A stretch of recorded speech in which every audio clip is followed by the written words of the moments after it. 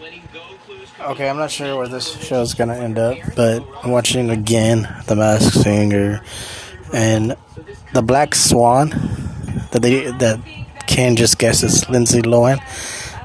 I'm guessing, and I'm always wrong. I'm guessing it's Miley Cyrus because of the voice and the way Miley Cyrus's voice sings. I've been hearing her on Howard Stern, and she really has that pitch.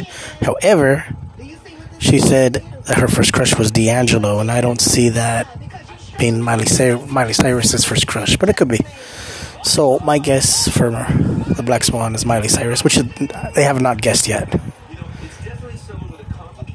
Let's see if Robin Thicke says.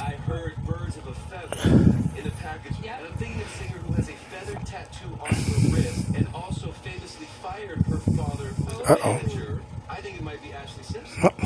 Nobody said Miley Cyrus. And I think they asked everybody. Okay, that's my guess for the Black Swan.